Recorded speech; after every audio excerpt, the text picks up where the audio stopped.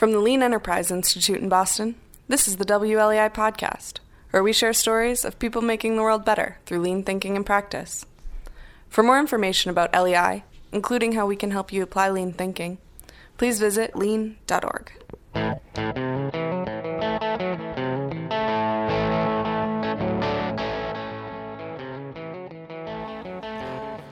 In 2021, Toyota Motor Corp became the first manufacturer from outside the United States to sell the most cars in this country. This news hook may very well prove to be transient, based entirely on Toyota's ability to respond to COVID demands and chip shortages and other temporary situational conditions. And yet, this milestone raises key issues about what has accounted for the company's success. What salient takeaways can we, for example, take away for others? What aspects of its production system, which is foundational for lean, have supported its success? How can companies productively balance the need to develop products that dazzle consumers with the need to simultaneously develop the brilliant processes that produce these coveted items? I'm Tom Ehrenfeld, and on today's WLEI podcast, I talk with LEI founder Jim Womack and LEI president Josh Howell about lean's value in today's time of discontinuity.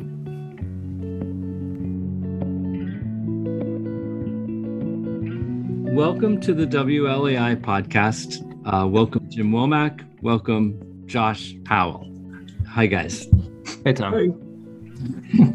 Today, we have a great opportunity to discuss some lean themes.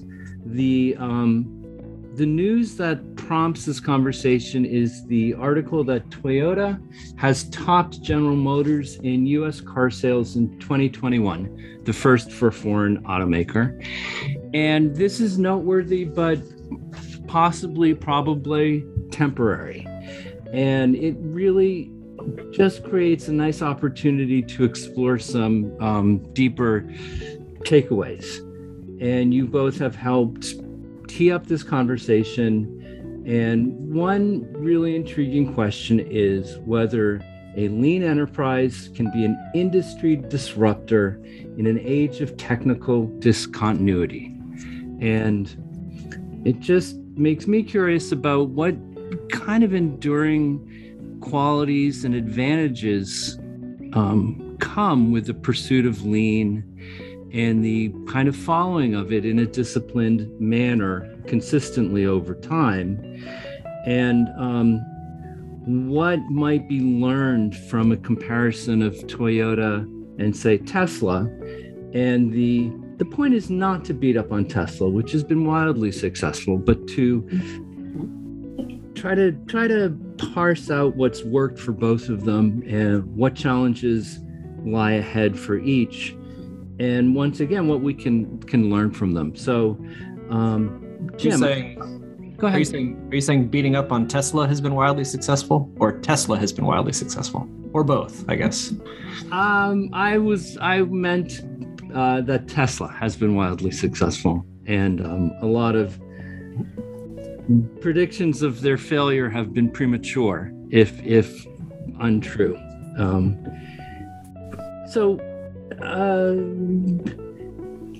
Jim, how would you kind of, let's jump off from the news. Toyota has had a very successful year.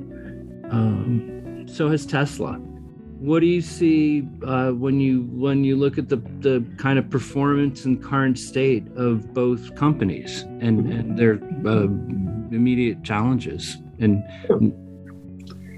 Well, it's interesting that Toyota for 50 years was disrupting an industry, not through products, but through a different way to produce, distribute those products, manage the suppliers, and so forth. So it's very interesting. It's not what we think of as disruption.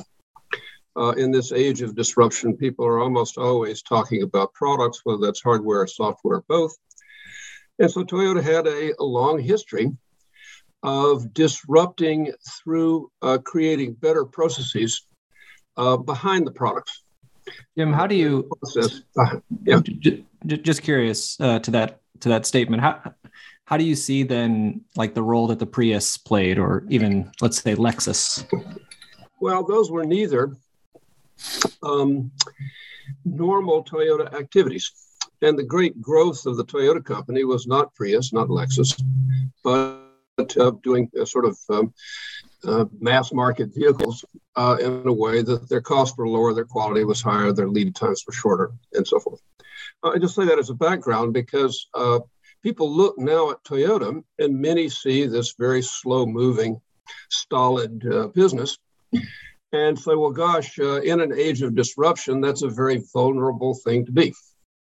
Good grief, this is the slow-moving, plodding creature out there in the middle of this competitive environment.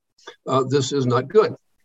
My point simply was that for 50 years, Toyota was able to disrupt an entire global industry by building a better process without necessarily building a more interesting product. Let's see, Prius, which was launched in Japan in 97, was actually envisioned by Toyota at the beginning of the 90s. And by the way, it took them 7 years to get a saleable vehicle that they thought it would speak to an environmental market that they thought was going to be a growth market. And they also thought that smart young people would want to work for a company that was for a change building interesting products. The Prius was born in the dot-com bubble of 1990, when suddenly all kinds of electronics companies were the place to be. And Toyota was shocked that for the first time, young people graduating from university, engineers, said, gosh, Toyota's boring. Why would I come over there? So that was a response to a time. It was not their core doctrine, though. And similarly, Lexus was simply a move up into the luxury segment, a very logical thing that historically almost all car companies had done. They just didn't have the money to do it until 1990. So the disruptive power of the company, which we have tried to share with the whole world by trying to explain the methods they used, was inherently about process rather than product. It's also very interesting that Toyota's basic stance on technology was to be a follower rather than a leader and to do it better. They would let someone else go dashing off, for example, and we'll get to this in a minute with electric cars, and then they would take the time to think through the best way to do it, and then they could come up with a product that was comparable, which might be better in terms of quality, in terms of, cost, in terms of delivery reliability. So that's been their stance for a long time. So then we come to an age where there truly has been a lot of disruption, driven by technology and by new entrant companies. Put the two together, and they do sort of go together on this scale of disruption. So it's not just the electrification, but it's also the autonomy. And possibly we'll see the vehicle sharing. Toyota, by the way, has a big stake in Uber, really as an experiment rather than to make money. And then probably the most interesting thing in terms of staying in business is that modern day vehicles both generate enormous amounts of data and receive enormous amounts of data. And what do you do with those data as a competitive proposition? Perhaps it can all be monetized. Perhaps that's the real money in the car business. Who knows? But that's a lot on the table of question marks of what to do about electrification, what to do about autonomy, what to do about asset sharing, what to do about what I call hyperconnectivity. And as a business wanting to stay in business, Toyota wants to stay in business. Like any other business, they would like to not just survive, but prosper. So what is the stance of a lean enterprise in that point in time? So that's kind of background. I was just going to ask a kind of background question, which is this presumption that organizational capability and technological excitement are like somehow different paths. I think over the long term, they converge, that companies that really mindfully develop organizational capability for learning growth will find that the products they deliver to their customers, the customers' value, will manifest that care. So I don't want to kind of halt your thinking, but maybe Josh, what from your experience have you kind of learned about the value of organizations that mindfully develop their own people and how that kind of plays out in what they're able to put into the hands of customers? Yeah, I guess, on the topic of capability, I mean, it probably helps to be sort of specific, which capabilities it is that we're referring to. Yeah. I mean, in Toyota's case, of course, Jim and others that have followed have helped us recognize sort of the management and the operational capability in that company. With Tesla, we can appreciate the capability that they've engendered around technology, product, even some innovations in how they, handle like the customer experience. I mean, even recently on the capability that Toyota, or the Tesla rather, is focused on maintaining and leveraging. We've read about how they've weathered the chip shortage issue perhaps more effectively than their counterparts, due to the fact that they've kept, for the longest time, they were making their own chips. When they were no longer able to do that, to sort of maintain their own supply at an adequate level, they were able to engage with other chip makers, but they had sort of the know-how about chip manufacturing, chip design in-house that they could apply to making these sort of non-standard chips work in their vehicles, to modify those. So I certainly think, capability, however an organization comes about it, either through developing it in some systematic way internally, or by purchasing it through who we hire, I guess, or who we establish as suppliers and partners. Capability certainly is at issue here. Yeah. And Jim, just to pull on this thread, I mean, Lean to me is about organizational learning, kind of formal, intentional reflection that builds on experience and leads to continuous improvement. How, can you just take us through some meaningful historical incidents with Toyota, basically in terms of how it's responded to past crises and prepared itself for moments like these? Mm-hmm. Well, let me, yes, let's do that. But let me just back up one second. That the nature of the moment is that the new entrants feel, and I think with some justification, that they have to go fast. Okay, that speed is the whole thing. Mm-hmm. And I'm not talking about speed of getting a brilliant, refined product to market. I'm talking speed about at least getting to launch, where you can do the initial public offering that then funds the rest of the build-out. So therefore, there's no time to do all of the things that Toyota would do. That you hire some young people, you train them up. Toyota always says you can't build good cars before you build good people, before you build good managers. Hey, there's no time. There is no time. You have to go fast. And what we're seeing out of the market absolutely says that this is the way investors look at new entrants with new technologies. They want to see something fast. Okay, so that's totally the opposite of the way Toyota would think about building a business. So I would predict that all of the fast new entrants will now spend quite a lot of time backfilling, retrofitting, reworking the processes that they just cobbled together. Think of any of these new, and there are a dozen of these new electric car companies out there. And they all look pretty much the same in terms of they've got a heroic leader. The heroic leader's got the plan. The team is signed up to execute on the plan. We're not going to talk about the plan. We're going to execute on the plan. Above all, we're going to go fast. We're going to work all night. We're going to sleep at the end of the line in our sleeping bags and so forth. So you hire, by the way, it's amazing. Actually, you can do this at all. That you hire a bunch of people who've come from all kinds of places, never worked together, no company culture, no processes, okay? And say, okay, you folks, quickly develop and launch a vehicle. So this is the exact opposite of anything that Toyota would ever do. And by the way, they didn't do that way back when. They didn't do it back in the 40s. It took them a long time to get going.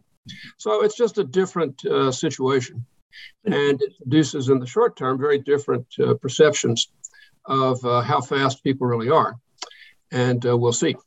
But one quick question, and sorry to leap in, but the one I think misconception is that there's consequences, that there's a trade-off in the quality of the product that you put in the hands of customers. And a company like Tesla has thrilled its users. There's just deep, enormous currency. People are like thrilled with what they're making, and they don't care how they make it. Doesn't matter to them. It doesn't matter to the customers. So is there a kind of necessary trade-off behind racing, going at Elon speed to produce these vehicles that people love? Right. So hang on. That in a new situation with new entrants, new technology, there is in the world a group of people who don't even know who they are. And we find out who they are after the fact, called early adopters. Okay. And these are the folks who are totally focused on the new performance that a product can offer. And we've gone through this with, cell phones. We've gone through this with all kinds of software that you can use on your PC. Gone through this now with motor vehicles. The initial early buyers are focused on this performance that's not possible from pre-existing products. You can't get to 50 miles an hour in 3 seconds in any practical internal combustion engine car. There are just some simple physics involved there. So those people tend not to be very interested in, for example, are there squeaks and rattles? Or does the screen go blank occasionally? Or do the window liners leak or whatever, because that's not why they bought the vehicle. And by the way, it isn't just the performance that they're buying, it's the perception amongst others who might know them that they are part of the future, that they are forward thinking, that they figured out something that other people haven't figured out. And having a car that doesn't have any squeaks is not part of that, right? So therefore, that's going to happen. But wait a second, that great middle of the deployment curve, which is all the ordinary boring people, we haven't yet gotten to the truculent resistors. We're just talking about the boring middle. This thing's a daily driver for them, and they want it to start, and they want it to run, and they don't like squeaks, and they don't like leaks, and they don't like screens that go blank. So that's a very different situation. And I think that's an unavoidable situation for these new entrants, that they will have to address the traditional quality metrics at some point. Now, very interesting for Toyota, which has said they will launch in mid-22 their first real volume battery electric vehicle. By the way, they did work with Tesla between 2012 and 14 to take a RAV4, called it the RAV4E, and they simply put under the bottom the battery packs that Tesla was using in the S to produce a few hundred electric Teslas. And they did that to learn both about Tesla, but also about electric vehicles. But that was never going to be a serious product. So now Toyota comes to market in mid-22 with the what basically is sort of a RAV4 electric. It's a crossover rather than a true SUV. But Toyota being Toyota, it needs to be perfect. It's a really interesting challenge. that they can't produce the kind of dodgy product that all of these, look, there's nothing to do with Tesla. It's all of these new entrant electric vehicle companies are producing products with all kinds of things that are not really where they need to be. And it's okay, because the performance they're offering is just so startling. And the image they give the customer is so satisfying. But Toyota doesn't get that slack. It's really interesting. Can they be the first to produce an electric vehicle? The batteries can't catch fire, please. You can't brick it for mysterious reasons out in the middle of nowhere. You can't have rattles and squeaks. That's not allowed either. So it's interesting. We'll see whether Toyota can do that. It would be interesting to plot out the sort of the curve of the early adopters to the folks in the middle to the resistors, and how that, how that sort of defines the customer base over time, relative then to the operational capability that the company, that a startup is developing. And I guess so long as those two things are sort of running at the same rate, perhaps it's sort of okay. I mean, you want the whiz bang thing for the early adopters. That's what they're looking for, and Tesla provided that. When it got to the middle, and some of these quality issues started to arise, that becomes increasingly a problem, unless, of course, the operational capability is developing in parallel. And also, I was just say one other thing that interesting that you get started with electric vehicles. High price almost seems to be a plus, that you've been getting government subsidies that bring down what appears to be a very high price to merely a high price. Right. But that's something that is not bothersome. You can't say, okay, now we're with the Corolla segment, and we're still going to have these quite pricey vehicles because the buyer base can't actually afford that. And because it also is not consistent with what the person just wanting the daily driver wants. They're not willing to pay more for some features that are actually not very important to them. So, we'll see what happens. My prediction, which I make fearlessly because it's so obvious and it can't be wrong. I love predictions that can't be wrong, is that all of the electric new entrant players are going to spend the next 10 or 15 years trying to figure out how to get good at stuff Toyota's been good at for 30 or 40 years. Right. And the Toyota has to think about how to balance the need to get with the new technological paradigms with these traditional values associated with their vehicles that they can't afford to sacrifice. So an interesting contest. It's almost too. Sorry, Tom, just real quick. But one of the things that I often catch when it comes to Tesla customers on let's say social media would be posts of the latest update on their dashboard for like a Tetris game or something. It has nothing to do with like the vehicle, but it is that sort of fun thing. And those things are coming out all the time. There's like light shows on the dashboard, and even the headlights and taillights, dancing to some Christmas tune during the holiday season. And those are fun things. They're not about the core of what the purpose that the vehicle serves. But you do wonder if a Toyota, for example, couldn't develop some capability to sort of have fun on the periphery like that, and do that stuff rapidly, and just kind of keep the attention of those folks that really are all about the technological advancements. Sort of the fun, the wow factor of a Tesla that the early adopters are mostly focused on. And it's sort of it's inconsequential. It's not doesn't put people's safety at risk or any of those things. Well, here's the background. Years and years ago in Japan, I had a pretty senior Toyota executive when I was doing an interview. I said, "You sure do seem to be grim around here." And he said, "We win because we worry more than other people. And by the way, smiling is muda." And so I thought, wow, this is a tough lot. I'm not sure they're going to be good at dashboard games. Explain muda.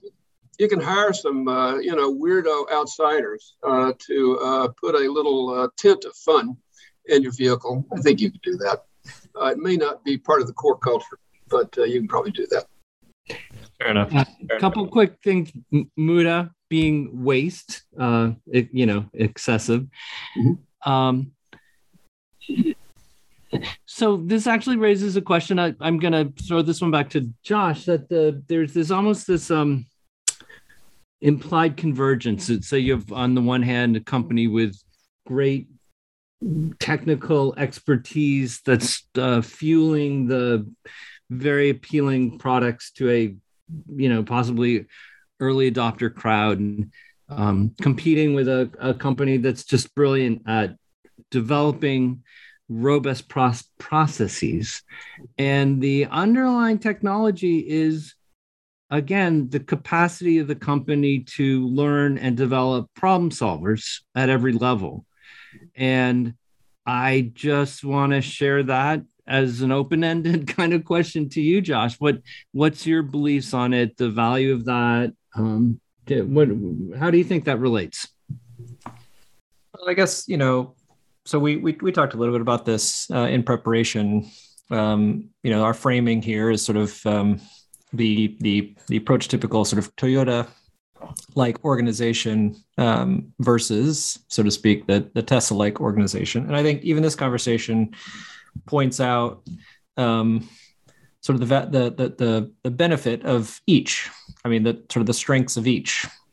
And so I think, where my mind goes is more in terms of what can we as lean thinkers or lean organizations sort of learn from both organizations and incorporate into what we do, so that we can be fast and appealing to those early adopters, which has tremendous value. I mean, just look at like stock market evaluations, and also have that sort of consistency of purpose in building out our organizational capability, developing problem solvers everywhere throughout the organization.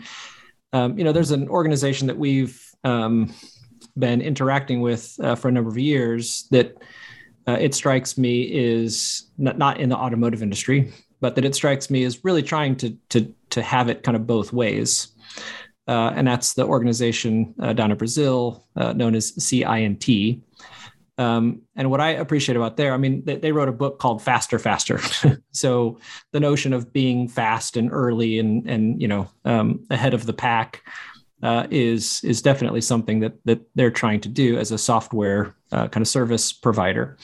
But they also, in being fast, they've developed, for example, like a 90-day kind of project cycle where you go through an entire sort of Hoshinkanri phase, and then some kind of A3 like planning into execution with much iteration, like fast iteration happening throughout that execution phase. And they speak to, the value of that approach, but also the capability that was required to be able to use that approach, and how continuing to use it further develops capability throughout the organization.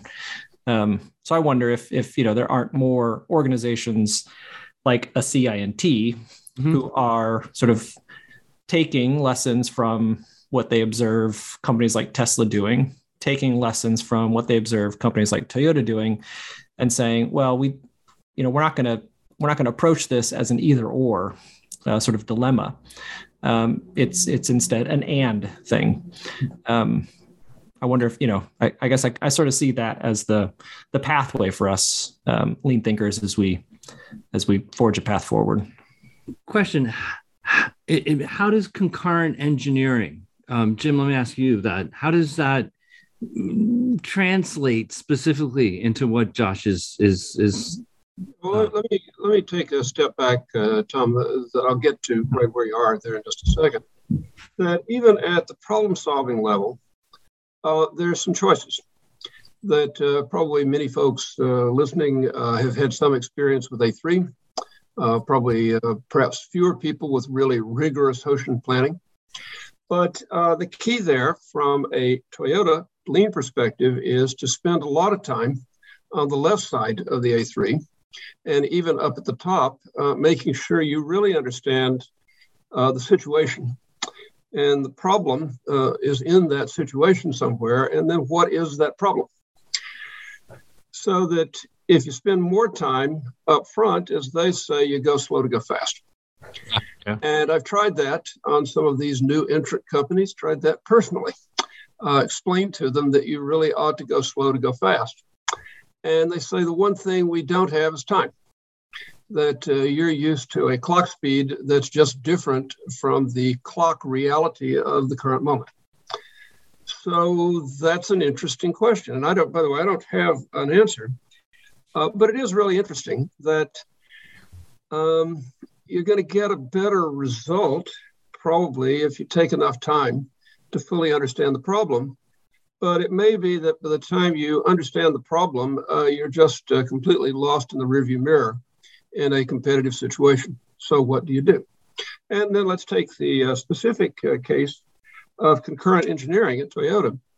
That concurrent engineering, not to be confused with simultaneous engineering. Simultaneous engineering is something totally different, in which the people developing the next step in a development process can start work before the previous step is finalized, because they understand each other so well and there's so much information shared that you can compress the steps and get to market quickly. That's one thing. Concurrent engineering says we don't actually know what the technical solution is. And so instead of very quickly saying, time is of the essence, we've got to make a decision, we're going with this one. And then development is about proving that was the right decision, okay? And that's has been typical of most of the new entrants in the car space in recent years. They picked a technology, they said, and they've done some work, they've done some thinking, but here it is, we don't have time to wait to, reflect on this. We just got to go. So that a company like Toyota looks very slow-footed. And let me just take the case of the battery car. That Toyota did the project with Tesla back in 2012-14. And I think they concluded two things. It was done at the Fremont the factory that had formerly been the joint venture Toyota GM factory, became the Tesla factory. It's done right there. Set up a little sideline to make a small number of these cars, design them. And what they concluded was, we're just not like Tesla at all. We're just not like Tesla. We can never work with these guys. But by the way, Toyota typically doesn't work on a same level with anybody else, that they typically go it alone. That's a different issue. But they said, boy, these batteries stink. They're actually heavy. They're volatile. They got everything wrong with them, and they're incredibly expensive. So it is premature for Toyota to take a leap into offering battery electric vehicles, particularly for the mass market. This is the kind of Corolla mid-market, the RAV4 market, with the technology that is currently developed. So therefore, we're going to take our time. And taking the time on the batteries has meant they have looked and done a lot of work on solid-state batteries, trying to figure out how they could get them to work. And there's a big performance leap there, if you can do it. But at the same time, they said, we're going to keep working on fuel cells, because there's some kind of physics calculations that might lead you to think for the long term that's actually a better approach. And we're going to hope we don't have to go too fast. And so it's interesting that the solid state has not worked for Toyota or anyone else yet. It may very well soon. But last December, just a month ago, Toyota made a U-turn from basically driving with the parking brake engaged with regard to developing electric vehicles to a new campaign, just sort of out of the blue, called 30 by 30, which is 30 completely new, totally new electric vehicles all across the range of products by 2030. And that's not because they actually think this is the correct long-term solution or the best long-term solution. It's because they acknowledge that the industry is just zooming away with everybody offering these vehicles. And if they offer nothing as an alternative, saying, hey, we're just thinking about this, we're doing concurrent engineering, that it's just not going to work. They've got to do something. So that's how they wound up suddenly announcing 30 all-electric vehicles by 2030. I won't say the heart isn't in it. I would say that I think, look, I don't have the inside secrets, but I think they wish this thing would go just a little slower so that there was a little more time to think through what the best technical approach is. Final thing, and I'll be through, that the psychology of engineers runs against this go slow thing, that engineers really love a design solution. And then development is, again, about proving that was the right answer. And engineers love that. That's just comfortable, and you're making trade-offs and doing all the kinds of things that engineers know how to do, rather than just kind of blue sky thinking about all these possible things, which feels very squishy and makes you nervous. So there's some engineering culture out there as well, that the software engineering culture is different from the hardware engineering culture. And Toyota has historically been very much a hardware engineering business. Well, it'll be interesting to see. I mean, as this plays out, it'll be interesting to see what Toyota did discover while it was spending all that time on the left side of its A3, so to speak. What did they discover, and how's that going to manifest as they start releasing these products in 2022 and over the next 8 years? How will they catch up to, or perhaps race ahead of their competition, because they did spend time on the left side through experiments with Tesla and other organizations. Can one of you guys actually articulate for our listeners what you're referring to when you say spending time on the left side of the A3? Sure, I can take that. So A3, as I think many in the Lean community would know, simply referring to a size of paper, 11 by 17 roughly inches, as measured here in the US. And so the insight that Toyota developed was that it's possible, and in fact, arguably more effective, to put sort of all the critical information needed to effectively solve a problem onto a single sheet of paper. Sort of by, typically that organization gets organized into a sort of left side of the A3, a right side of the A3, the left side laying out what's known about sort of the way things currently are, the problem that we're trying to solve, what we understand about the current state. And then the right side sort of detailing what we intend to experiment with, some of the ideas we have, potential countermeasures, if you will, and what our sort of planned actions will be. So we say the left side, it's that sort of the place where we capture what we're learning through the act of study, studying the way things currently are, and seeking to understand well and frame well the problem that we're seeking to solve. Okay, because all of these trends just lead me to wonder about the deep relevance of Lean right now in our economy with a really fast metabolism, where company like Tesla has been hugely rewarded with a go fast to go fast mentality, with a kind of heroic hero who has created a vertically organized company that has thrived within chaos with heroic fixes, and has frankly delighted customers and profited enormously. Whereas Toyota, and it's not like a neat Toyota versus Tesla, it's using these two as, we're just casting them as characters who embody differing values and approaches. And the crazy thing is that Toyota was and is and remains disruptive, but I don't think is perceived as that as much. And we're seeing ways that there's like this convergence of approaches, especially with 30 by 30 by Toyota. So help me out by parsing through this and articulating what are the kind of like most important Lean principles that perhaps are being missed or obscured. If one looks at the evidence of Tesla's exciting success and Toyota's enduring success as well, and forgive me if that's too open-ended, but I'm trying to pull together the different strands, please. Well, look, let's say that first off, appearances are deceiving. That all of the new entrants in the electric space have said they're going to go fast to go fast.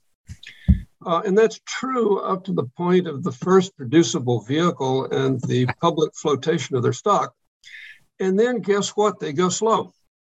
It's pretty interesting. If you took a start to finish timeline for Tesla for new products, is it actually any different from Toyota? If you've looked at the media in the last 48 hours, well, the famous Cybertruck, which was supposed to be a 2021 vehicle, is now suddenly a 2023 vehicle. So it's really slipped 2 years from the original idea. Everything else that's been done at Tesla, except the derivative products, the Y and the X, did not slip as much as the S and the 3. But the perception is really important, particularly in this I would say overinflated investor market, that you have to be quick to get something out that you can claim as a real vehicle. Then there is the small problem left of how do we actually make this thing at volume with good enough quality, if even not very good quality. So part of this is just a mirage, that the fast appear to be faster than they are. And I think in the longer term, the slow will turn out to be faster than they appear right now. So some of this will pass. It is simply a phase. That's not much reassurance to the die-hard lean thinker. Thinking of my good friend Jim Morgan, former chief engineer, body and white of the Ford Motor Company, and the most articulate explainer of lean product and process development, who I think really does agonize a bit about these, these electric jackrabbits that go zooming off and make the old-fashioned development process is now perceived by Toyota to be irrelevant.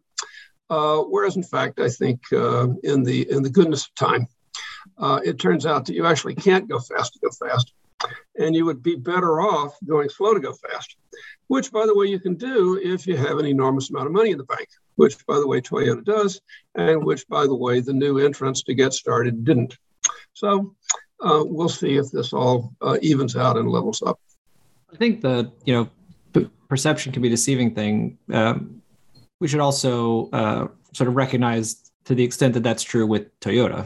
I mean, I guess the experiment you referred to earlier of that Toyota ran with Tesla to expose themselves experientially to a very different way of working, and they drew whatever conclusions from that experience that they did. But we also hear from friends like Nigel Thurlow, who Toyota hired some number of years ago, who had deep experience in agile methodology coming out of the software world.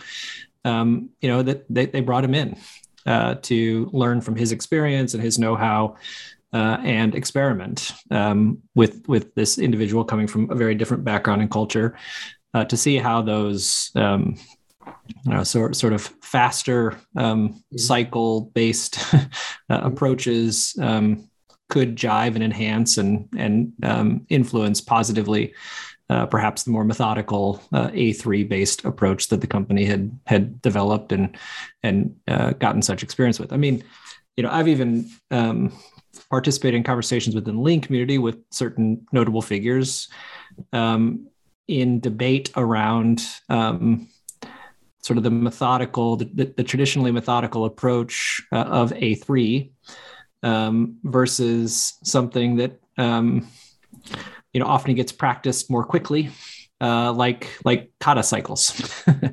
and sort of which is better, or even which is Toyota more emphasizing these days. And there are reports that that Toyota itself spends less time on the thorough methodical A3 today than they once did, migrating towards something more quick that you might find in an agile methodology or a kata approach. Now, again, I don't think it's an either or situation, but a sort of a yes and thing. But in any case, these are interesting debates and discussions and developments that are sort of at the center of this conversation. Well, I'm going to say that we should wrap up. We want to be we want to wrap up. Let me just ask you guys each to share maybe final thoughts. Take a second. Well, here's a final thought for the lean crowd, that this has been a particularly challenging environment. Two things at once. Fundamental disruption of the whole industry that Toyota is in. As Akio Toyoda has said, this is the once in a century disruption. I doubt that he has any data on that, but okay. So on the product side, there is this once in a century disruption, while there is this, if you will, biological disruption of the whole production apparatus. So that COVID comes in just in the middle of this electric vehicle and autonomous vehicle, and we haven't even talked about that, situation. So this is just particularly challenging for a methodical, precise, tight organization like Toyota. And again, in the short term, they look a little bit plodding and unresponsive. And my belief will be that in the long term, they will look a lot better than people tend to think they are in the short term. As folks may know, Toyota did brilliantly with the logistics part of COVID for the first really 18 months of the crisis. And then just too many suppliers went down. And this is particularly in Penang in Malaysia that had been doing great with COVID. It really just wasn't there. And then suddenly they locked down the whole city and closed all of the chip makers. So therefore, even Toyota now at the end of the pandemic is suffering. And people hear that and think, well, gee, all this trouble is due to JIT, which of course it's not, because hardly anybody practices JIT outside of the Toyota world. So therefore, how could that be the problem when hardly anybody's doing this? If you actually know something about this, no, that's not the problem. But it is that in situations both competitive and, what do we say, biological, that are sufficiently disrupted, even the best possible system does struggle. That we would love to believe, all of us as human beings, that we can build bulwarks against chaos and catastrophe. We just want to believe that. And so then you think, well, gee, Toyota's got this wonderfully robust, precise, thoughtful system. Surely they can deal with this. Resilient. And it turns out, some better than the average of the other players. But, if they have a big enough wave, sinks all ships. Okay, remember that a big enough, when the tide comes in, it raises all boats. Well, a big enough tsunami sinks all the boats. And this has been pretty tsunami-like, what's been going on both competitively and out in the physical world. Okay. I guess my final thought would be, this conversation sort of makes me think of that perhaps what's being disrupted, at least insofar as our community might be concerned, are certain notions of certain dogmatic notions. So it's not, whatever, A3 or Kata, it's not Toyota or Tesla, and lean or agile. It's sort of, look, all these things can be helpful, can be effective. And the question is, what can we draw from all of it?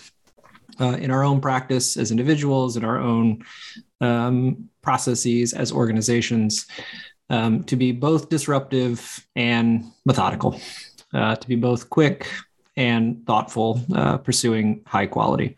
I think TPS embodies that and has for the longest time, but certainly out in those of us emulating, seeking to learn from Toyota and put it into our own practice, often do and have fallen into certain dogmatic ruts.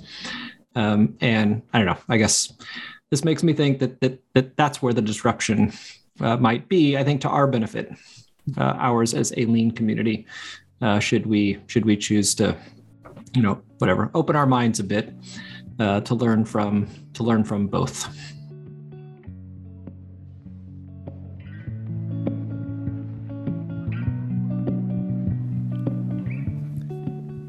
Generous thanks for Jim Womack and Josh Howell of the Lean Enterprise Institute for joining me on this episode of WLAI. Thanks as well to producer John Cotter and to LAI's Matt Savas for their work on this as well. And above all, thanks to you for listening in. Please share any comments and questions you have with us at pod@lean.org.